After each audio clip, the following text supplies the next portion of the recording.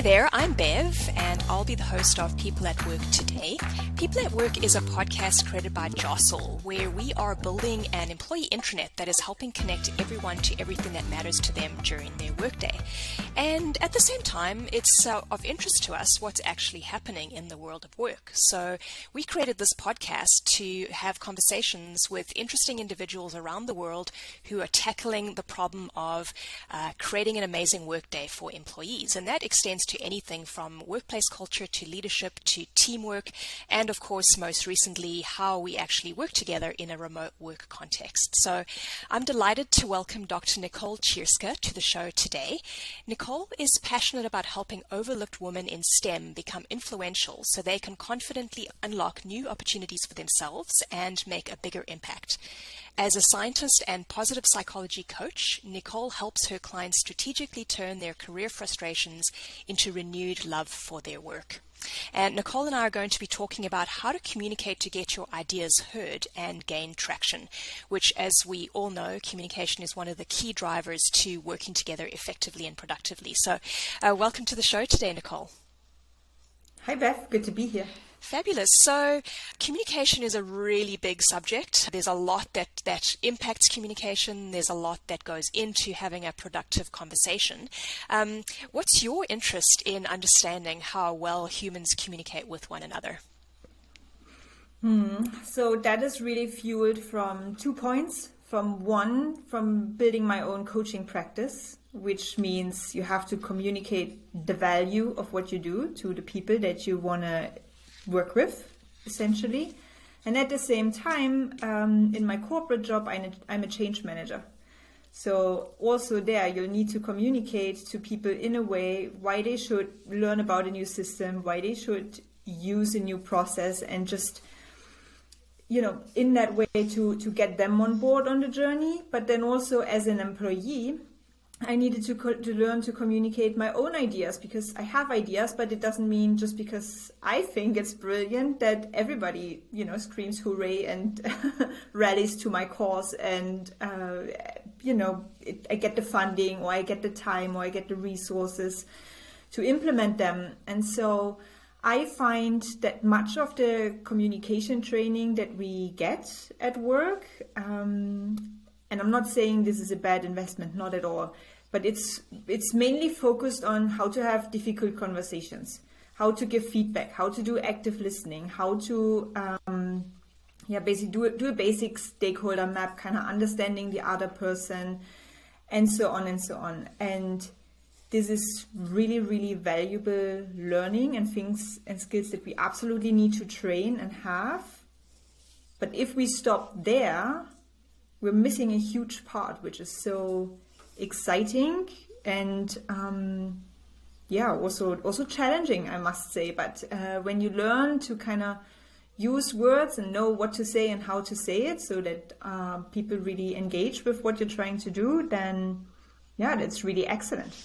Yeah, I find it quite interesting that you're basically turning things on their head here, right? Because the traditional path is to teach those foundational principles of excellent communication, which is exactly what you just listed off, right? It's the listening, it's the understanding who your audience is, those types of modules. And it's actually interesting to me as I've been thinking about our conversation here today around, it's really about thinking about yourself first and thinking about your objective with communicating, which requires quite a bit of self-awareness, doesn't it, in terms of knowing what it is you want to communicate. So could you talk to us a little bit about the self side of this?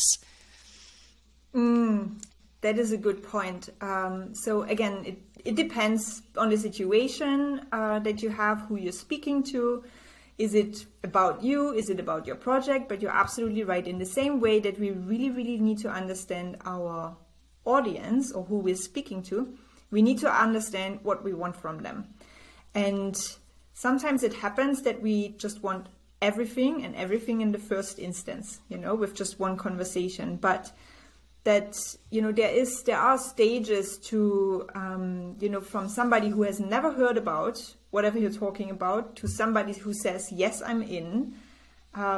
Very rarely you can achieve that in just one communication. And so while the yes, I'm in might be your end goal when you're thinking about what do I want to achieve with this conversation or with this email.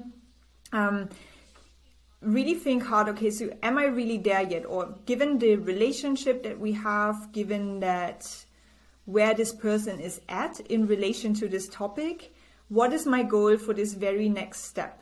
And so this is really where the interesting intersection comes in between what is my goal, what obviously I'm talking to you because I want to convince you, to follow my lead here and to join me in this. But I can't stop there. I need to say, okay, how am I relating to this goal, and how does this relate to you? And then it's really a back and forth almost, but so this is being really clear, what do I want from this, and pick one goal per one communication and not 5 different ones.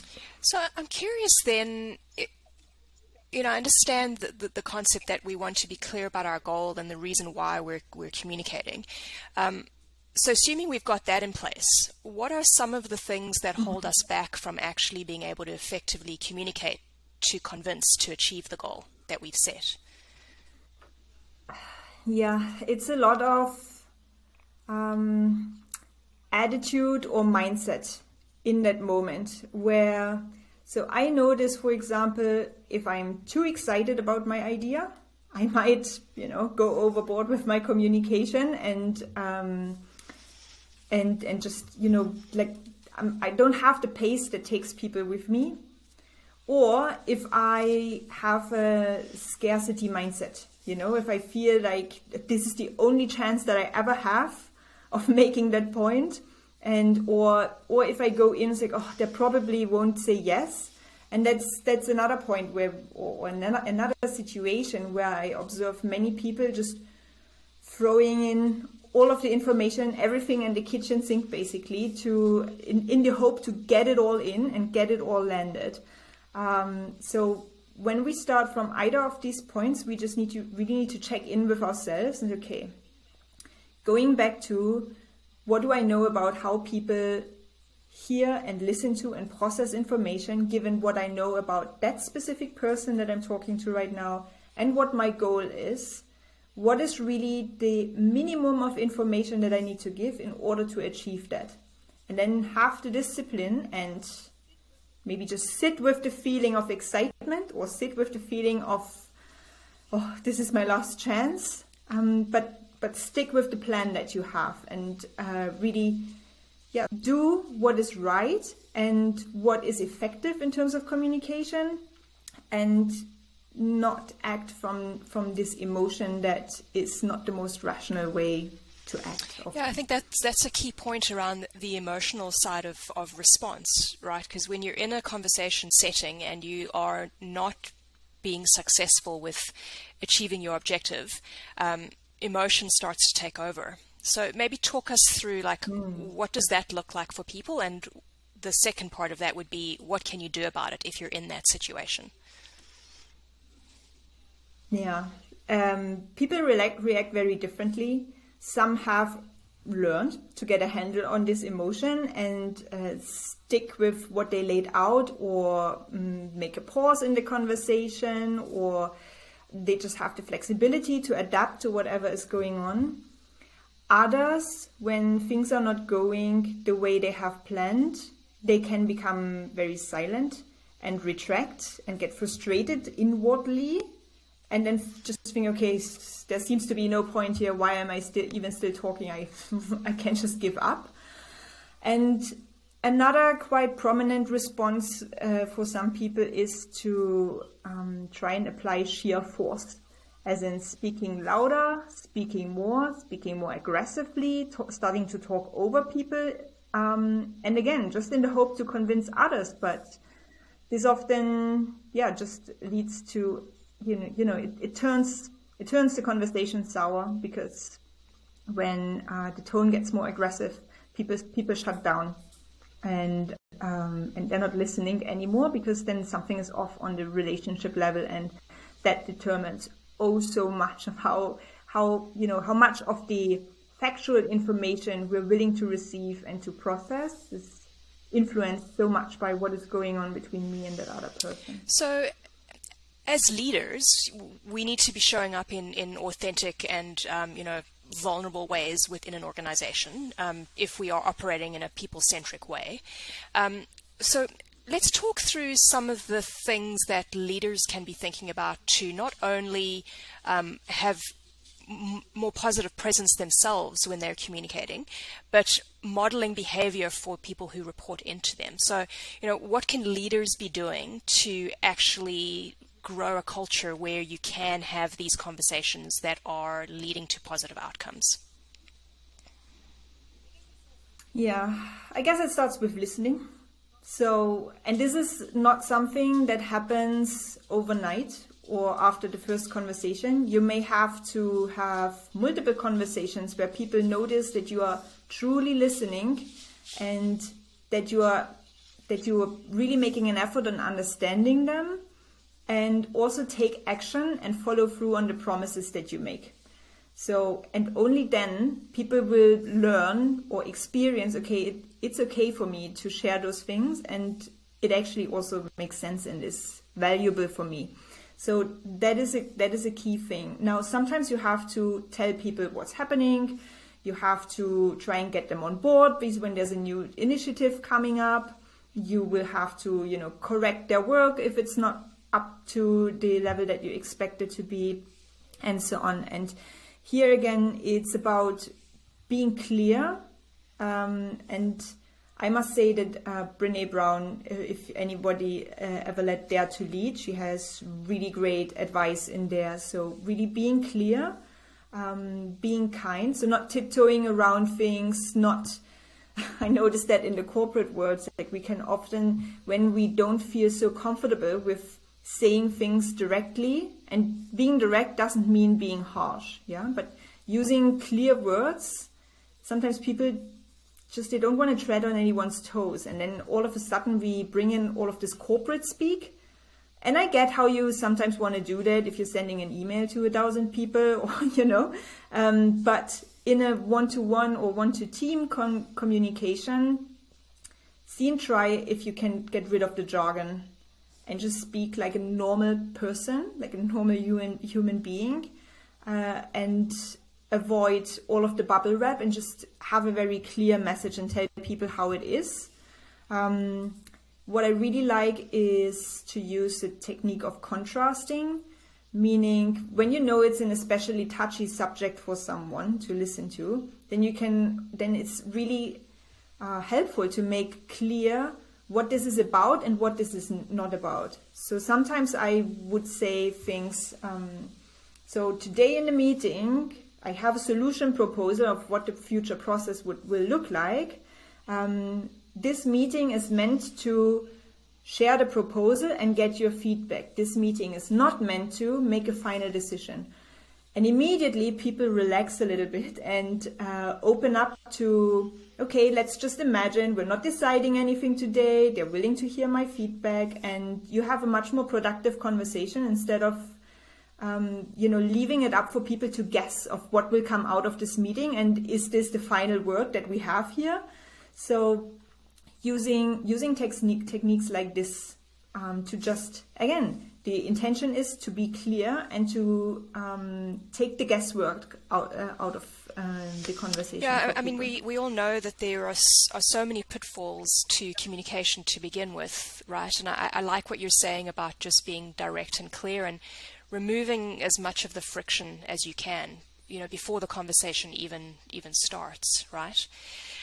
So in the past 18 months, many of us have shifted into having conversations in different formats, and most notably behind a video screen, right? So what do you think that has done to people's ability to convey their ideas and be heard in that setting?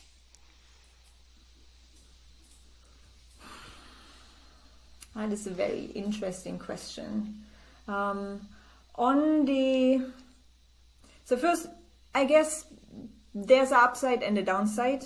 So two that immediately come to mind. An upside is that people will need to be much more intentional about, okay, like I can't, I'm not passing by that person's office today, or we're not just bumping into one another. So when when is a good moment for me to talk to them? Am I sending just a short message? Am I sending an email? Am I inviting them to a meeting? So I guess at the beginning especially, people had to put in a lot more thought about this. And I hope much of what they have learned from that early experience has stayed.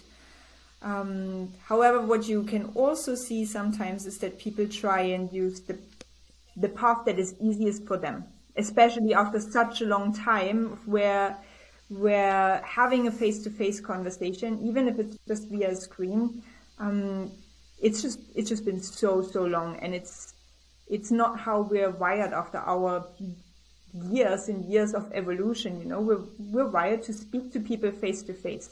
And because we convey so much with sentence structure, with tonality, with just seeing facial expressions and so on. So, and it can be quite an effort to get people on the line because everybody is so busy.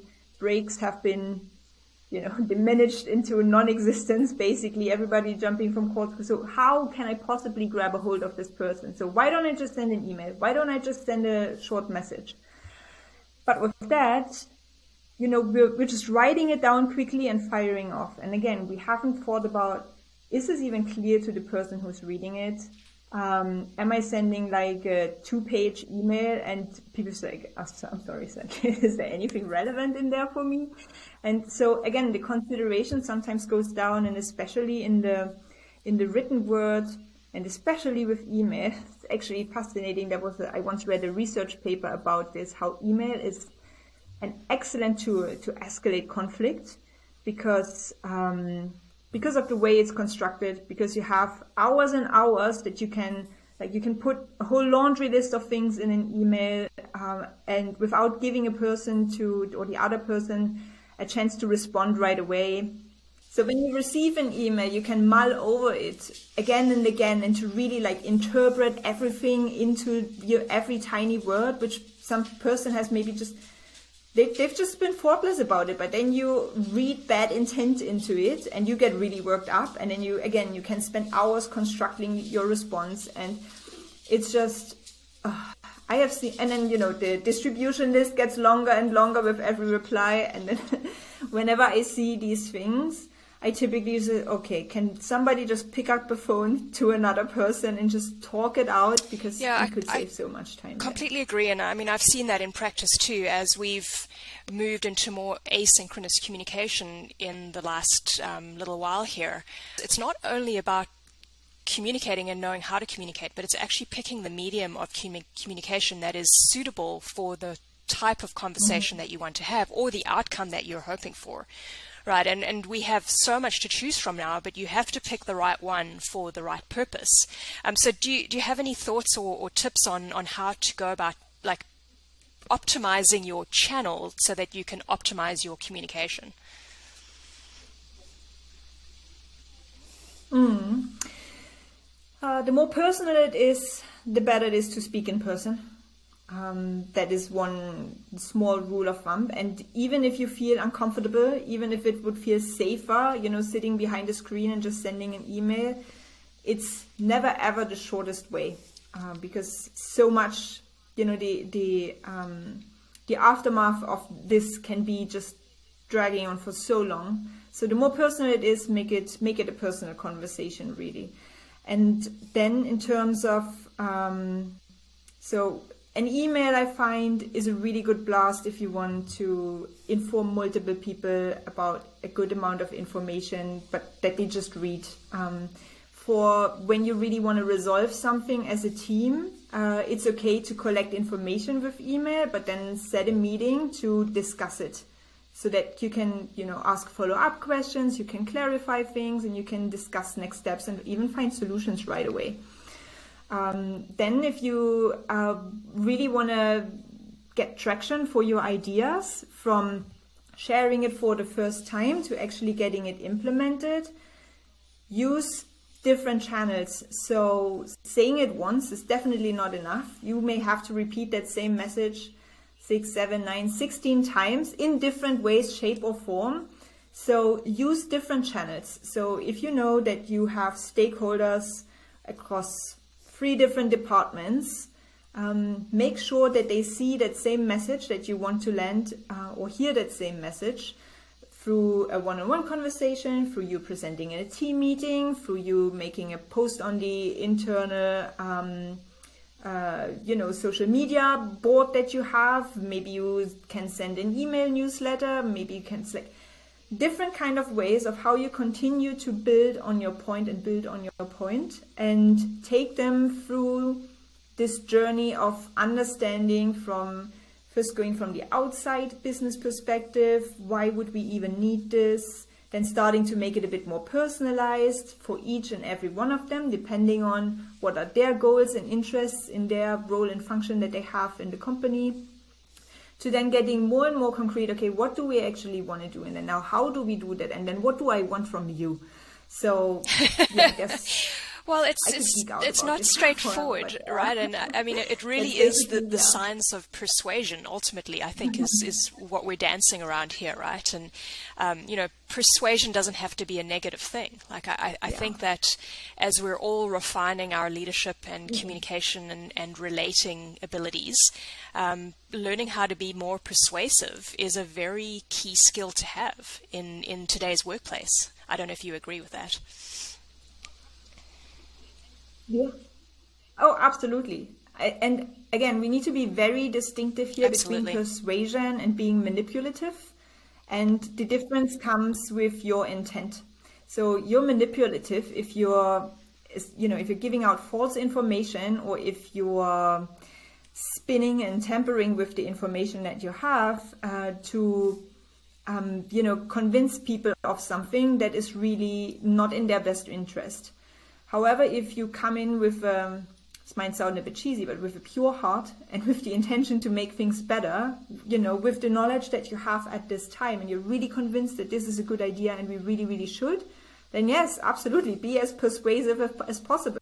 I think manipulation could easily be cloaked as persuasion, maybe not the other way around, but I think it's very important for us to be clear about our motives and to, as you say, approach things with a full heart or a kindness about us, that we're actually trying to move something forward in a positive way, not for our own self-serving purposes, which is also interesting that you talked about putting this in the context of the wider organization, the team, the smaller micro team, and then obviously for you personally, why this is important. So, I think if people approach conversations with the view to satisfying multiple parties, not just themselves, they probably will have greater success in their endeavor.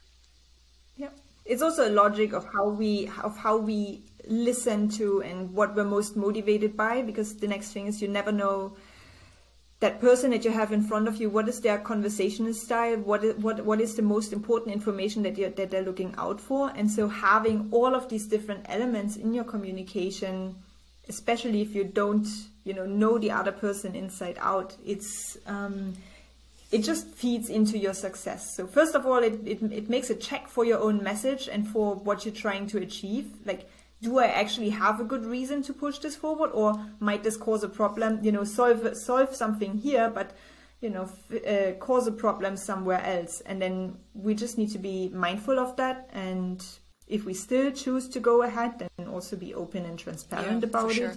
That leads us nicely into the final question that I have for you as we wrap up here, is around the wider context that people are operating in and advocating for ideas and opinions and things that they believe in and that they want to move forward. And so what should organizations be doing to create the environment where people can have productive conversations, where they can be free to risk having a silly idea, where they can be supported by their managers? Like, what sort of conditions need to be there for these conversations to be happening? It's really, I guess it's the most important thing is how leaders react in those moments when you share those ideas.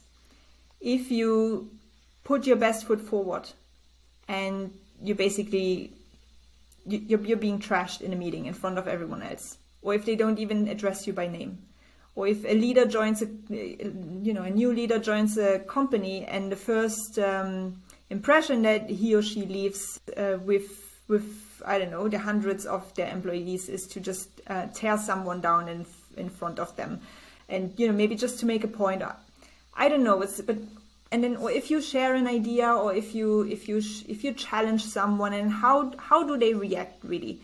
And maybe for the first time and the second time, when they are really harsh in their response and they really shut me off, and because people can get really, really mean. They still might sound professional, but it's getting so chilly in the room then, and you can really feel it. And so it's really check in with yourself. So how do you react both to when things are uncomfortable, when you don't like hearing what you hear, when somebody failed to deliver, when somebody has a challenge for you or negative feedback for you.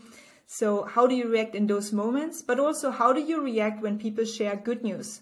Do you chime in? Do you take interest in listening to them? Do you keep asking questions to help them just like savor that moment? And, so really, how do you react to what others share? And the sum of these tiny, tiny interactions, they will make up your culture in the end. Well, thank you, Nicole. You've really highlighted a few key things that were not, for me, part of my traditional dimensional framework around thinking about communication. And I appreciate the insights. So thanks for being here today. Thanks for having me, Beth.